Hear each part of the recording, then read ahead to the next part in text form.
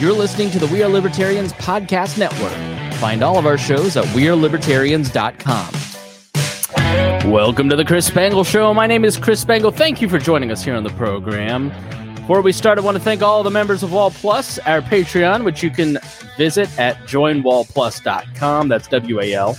You're going to learn about all the great benefits of subscribing. You're going to get access to the bonus show every Wednesday night, our weekly show just for patrons, access to the complete archives of the show, ad-free episodes, and you'll be supporting this great program where you're going to learn a lot. We want to especially thank our $100 a month members, Vincent Peichel, Lars Nordskog, Jake Edel, Matthew Durbin, Reinhold, Christy Avery, and Jason Doolittle. Thank you for subscribing to this podcast. We have a great conversation today. It is with Addison Hosner, who is a licensed Florida attorney, and he is in Fort Myers, Florida. And we are so jealous that he is in the great state of Florida because it's sunny and beautiful there and still cloudy and snowy here in Indiana. He holds, he's got all kinds of degrees, Creighton University School of Law, and he is also a Young Voices contributor. So we are excited to talk to him today about, let me just fade this music down, about the revolving door. Basically, Congress is using you as a piggy bank. And there is a lot of insider trading happening in Congress, and it is bipartisan. By no means. Greed does not end with just one party or another. And they have access to all kinds of inside information as the government starts to put itself into control more and more of the economy. They put themselves in a position where they can start selling stocks based on like, for instance, Addison writes in this great article at spectator.org, Insider Trading and Congress, a Love Story. He writes, Pelosi's comments came after she was questioned by reporters about a scathing series from Business Insider. When the nation was facing the COVID-19 pandemic without knowledge of when a vaccine would arise, at least 75 federal lawmakers held shares of Moderna, Johnson & Johnson, and Pfizer, all of which eventually benefited from the nearly $6 trillion in relief bills to produce, manufacture, and distribute vaccines to the American public. Congress was directly involved in the creation and passing of these relief bills. So they are in a position. Now, if you work in the industry of finance or banking, you have a ton of regulations on you, a ton of apparatus that Congress has created to watch over, to make sure that you are behaving, that you are not using insider knowledge. You obviously remember Martha Stewart going to prison for insider trading.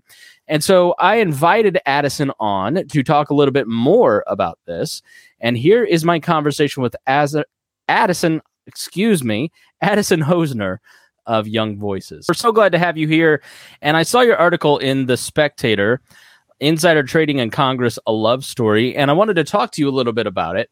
Let's just start with a basic definition. What is insider trading? And then what is insider trading in terms of Congress? Okay, so insider trading, for the uninitiated, is just a moniker given to people or organizations who are able to get a hold of information that is considered insider information, meaning it's not publicly available. You then use this information that you reasonably are relying upon to make an influential purchase in the stock market or to sell a stock. And it is based upon that information that there's going to be a movement to occur.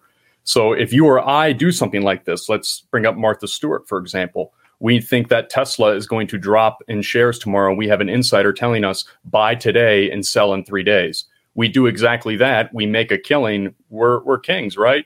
Wrong. We're facing potentially 20 years in federal prison.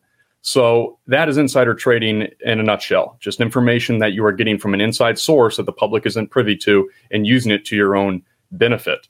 Now, when we talk about this in terms of Congress, congressional members, there was a very scathing report from Business Insider late last year about this, where we have dozens upon dozens of lawmakers using insider information, but they're not getting that insider information directly from companies. No, they're getting that information from the committees they are currently sitting on. So, for example, 75 lawmakers back in 2020 bought stocks in Moderna, Pfizer, and Johnson & Johnson right before the $6 trillion relief bill went into place that then gave that money directly to those three companies. Well, those lawmakers who held those stocks had direct votes into getting $6 trillion given to those companies. That's a conflict of interest. That's a very broad example. But that is what essentially a lot of congressional members are using, which is information gleaned from committees that is going to impact the stock market based upon the bills they write and vote for. So that's the problem. That's what we're trying to address. So there was several senators, I think Richard Shelby and several others, that had a scandal in terms of insider trading. Can you talk a little bit about what happened there and what was the outcome? That particular issue, I don't have enough information in front of me right now to address, but I do have a good example is Tommy Tuberville, the congressman down in Alabama. He has been one of the most vocal dissidents to trying to curb this issue, to try to prevent congressional insider trading from being allowed to occur. He also is one of the most on the record violators of what's known as the Stock Act, which is what was put in place in 2012 to govern congressional members in their mandatory reporting of the stocks they buy and sell. He was late by multiple months, weeks to months on most of his disclosures. And those late disclosures ended up adding up to almost $875,000. This is just a drop in the bucket to his actual holdings. But congressmen like himself and many others out there, including a lot of libertarian darlings, Rand Paul, for example, he is also caught up in all of this. And it's not a Republican or Democrat issue. I would say that Nancy Pelosi on the Democratic side, her husband's involvement is kind of what spurred this whole conversation. And it goes both ways. If you look at a lot of the charts that Insider has put together through their data from those disclosures that have occurred, you can see that it's widespread regardless of party affiliation. So in that regard, as the American public, I think we need to be taking a bigger focus as a nonpartisan issue and try to address this for the benefit of everyone. Now, why are you being mean to these poor congressmen and women who just, they have a right to trade stocks like the rest of us? I mean, really, at the end of the day, what is the problem with insider trading to begin with? It's just, if you're just better at life and more successful, don't you get a little bit of an edge? Like, why do you have such a problem with insider trading, Addison? Yeah, it's the American exceptionalism. I have it better than you. All animals are equal except for other, whatever that quote is. Yeah, we're all equal except some of us are more equal. Right. George Orwell. The big issue that I take with it is you have these congressional members who are supposedly running for an office of public importance. They are doing it because they want to represent constituents and then go before our federal government and try to make those constituent voices heard. Well, I can say as a voter of many different counties, since I've moved around Florida my life, I feel as if my congressman who is going to D.C. joins a committee and then uses information on that committee to then personally profit, then goes on congressional floor the very next day and votes against a bill that would probably help me as a citizen or the constituents in my community, all because that negative vote would pocket them more money when eventually their stock option comes due and they can sell it for a premium. That's the issue I take here. Insider trading on a private level, that's obviously it's a federal crime. We handle those the IRS will come after you, and the Securities and Exchange Commission is launching investigations all the time. But when it comes to Congress, we think about who regulates these people, who is watching the watchmen in this regard. And it's the SEC and the Department of Justice who would have to come after these congressional members. Well, the SEC and the Department of Justice gets their funding based upon budgets voted on by Congress. So there's a constant conflict of interest here of how do we govern this? How do we regulate it? And we just want to make sure that the public positions of trust, which is our congressmen, this also extends to the judiciary, our judges. We want people to be in those positions because they want to help the American public. They want to advance our society in that regard. We'd like to believe in truth and justice. But if you allow this type of insider trading to fester, I believe you're going to get more Tommy Tubervilles who want to get in there because they realize, well, hey, the public likes me. I can get in here and then manipulate my information for my personal gain, all the while my public is going to be unbeknownst to it and still groveling amongst the swill with the normal people, with their normal information, losing hundreds of thousands on the stock market every day, like so many do. So that's my main issue with it. Yeah, it seems to contribute to the moral decline. I mean, I'm not under any illusion that politics was ever some bastion of morality. But I think in terms of the public, our standards for politicians are shrinking along with our respect. This just erodes trust in our Congress and in the federal government, doesn't it? Yeah. And that trust has been declining rapidly. I forgot the exact figures, but in the early 1920s, the Pew, their research had done the first ever polls of trying to figure out what the trust in government levels were. And back then they weren't exceptional, but they weren't below 50%. And the most recent one that was conducted just, I think, a year or two ago, public trust of government officials, primarily Congress, was under 30%. That's not good. That clearly is telling you that it's not even a partisan issue, because if it was, it'd be 49-51 or something.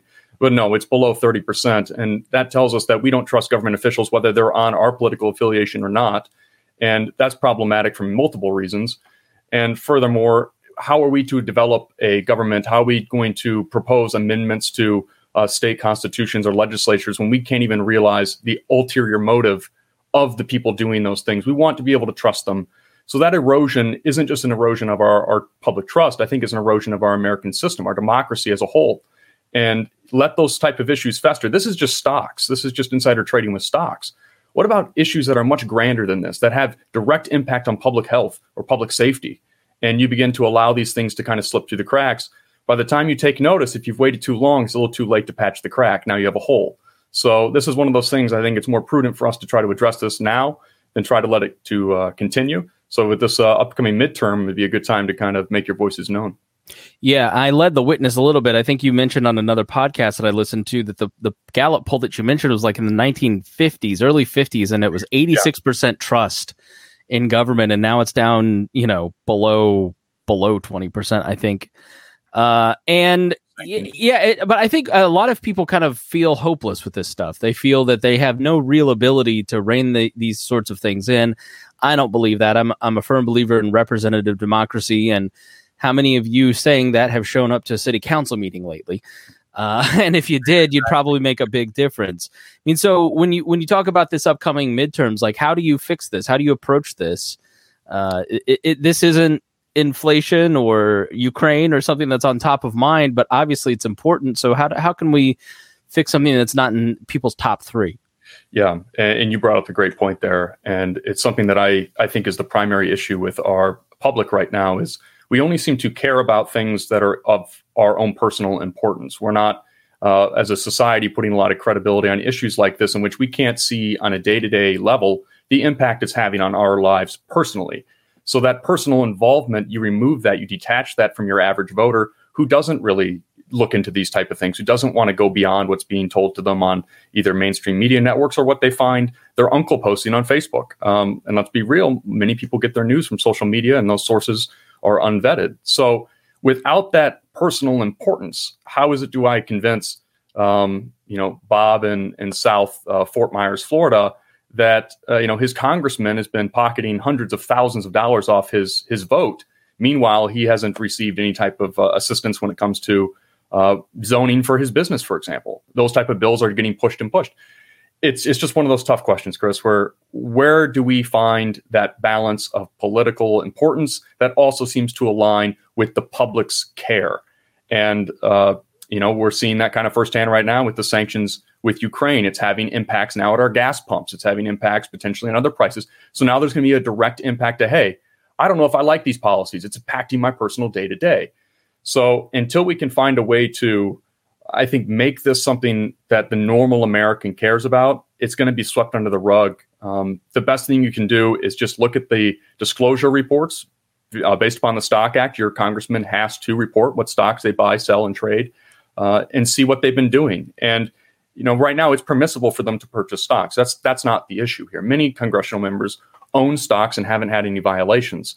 It's the few that are really, it's not so much the few, it's about a fifth that are spoiling the pool for the rest. So before you vote, all you can really ask is just do a quick search on their disclosures, see if they've been the ones pocketing hundreds of thousands or millions of dollars in their position. If so, maybe don't just pencil in that candidate because they have an R or a D next to their name and you agree with that political affiliation.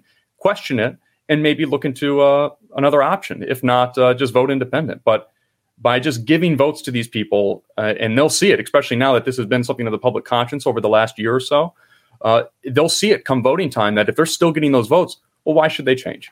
Why should they care?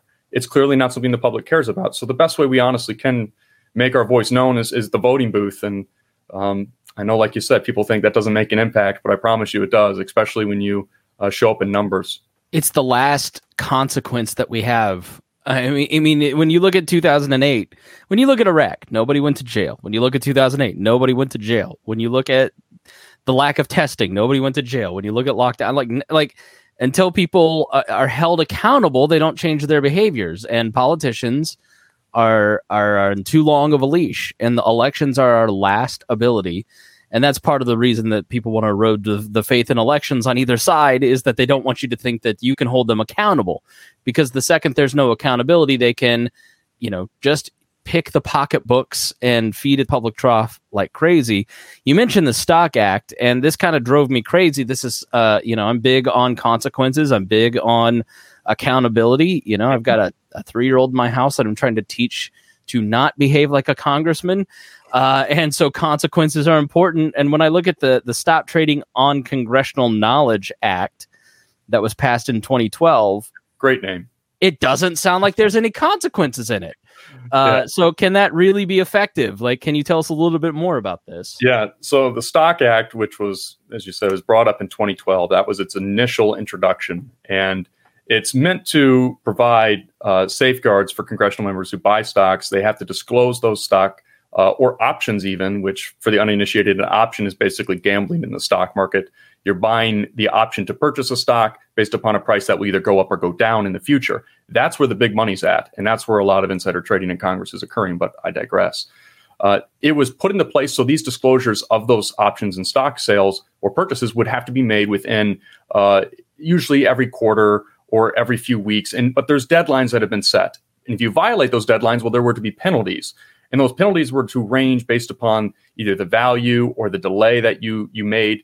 But in actuality, what we've been seeing is slap on the wrist fines, nowhere between $200 and $250. These fines and the accountability. Wait a minute, my government gives me speeding tickets more than that.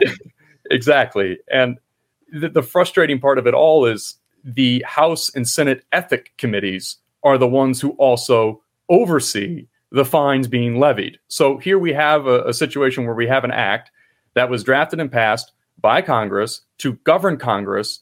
And now the arbiters who govern the act are members of Congress, punishing other members of Congress. Meanwhile, all these members of Congress are wrapped up in this. So it is and that was the problem with Shelby and some of these other folks, like a couple years ago in the middle of, for insider trading, they received no penalties. No, I don't believe they really got off scot-free. It's Bob Menendez who's suffered probably the most dire consequences for this kind of stuff, and he's still there. So yeah, it's sort of a loose system. So when you're talking about accountability and looking, I've heard you mention some of the top bad actors. You mentioned Pelosi. I heard you mention the really well-known Texas congressman, the Republican from outside of Dallas, I believe it is, Dan Crenshaw. Yeah. Like, who are some of the worst in terms of insider trading in Congress, and where would you start if you were putting together a list of congressmen to target?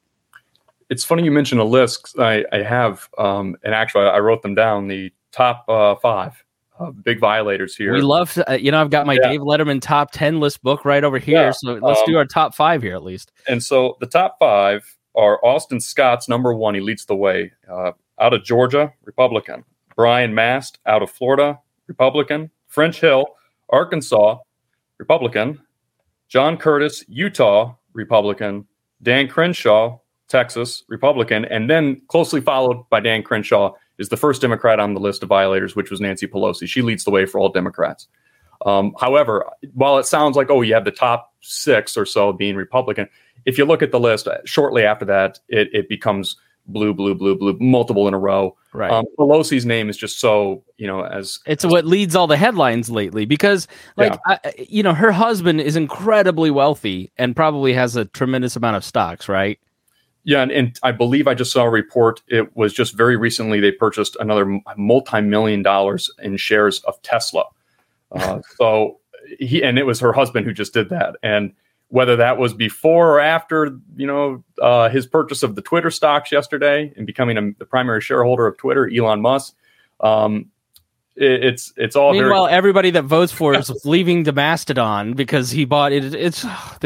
Nothing makes sense anymore. Like, this is the stuff that drives me crazy. Is there's no moral clarity, I guess. Yeah. And that's really what I hear you saying is we've got to have some moral clarity in order to hold people accountable. And frustratingly enough, too, is that Stock Act in 2013, the following year, very quietly, when it finally got to President Obama's desk to sign in, it was parts of it were removed actually by Congress prior to getting to that final signing period. And it was very quietly done. So even though it passed, it was something of a skeleton of what it previously even was. Whether it would have mattered anyway, I don't think it would have, just based upon the level of accountability we see with it being enforced. And, oddly enough, Pelosi just a month or so ago, her statements were one of the solutions to all of this is, well, how about we just enforce the Stock Act more?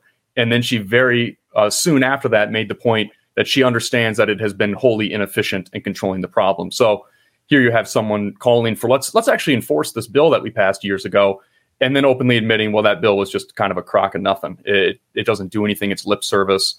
And it kind of tells you. Didn't she say this was like freedom of speech, or what was the like? Yeah, we are a free market economy. That's right. Yeah. Participate in that. And yes, we are a free market economy. And yes, I think everyone should be able to participate. But like a lot of roles, if you're in a position of power in that regard, especially a position of public trust, I think you have a fiduciary obligation to the voter to not violate that trust. So, you hold your lawyer to a higher standard than you're holding your congressman. So, give that some thought. Well, I'm not going to insult the attorney on the air right now, but I don't have very good high standards for. I do for my attorneys, but the other guy's attorneys, total bastards. All right, Addison Hosner, where can people follow you if they want to get in touch, ask you more, or read more about this subject? And you write about a lot of different things, don't you? Yeah. I'm usually all across the board. It's basically anything that has a federal impact and anything that's impacting what I think is an attack on a freer and more just society. I think it's something we should be, identifying not just as a partisan type country, but I look at everything, try to be as nonpartisan and objective about these issues as I think that's what you owe the American public in that regard. But if you'd like to hear more or follow me, you can go on the Young Voices website and you'll find me under a talent page there with a link to everything I've done as of late. And then, of course, you can go on Twitter. I don't tweet much. I think there's already too much noise on the internet. But occasionally I'll say something, and you can follow me at just Hosner, A Hosner. And then, last, if you'd like to connect on LinkedIn or something, feel free to find me there. But those are probably the best avenues. Oh, and if you want to follow more attorney content, Attorney Addison on Instagram, _Addison, you can find me there. But thanks for letting me pitch all that. Absolutely. That's what we're here for. We are the noise on the internet. We're here to help folks like you who think that, hey, we're clogging the internet with all kinds of tweets. We're happy to throw you in on there as well. So Thank you so much, Addison, for joining us. We really appreciate it. Thank you, Chris. I appreciate being on. Thank you.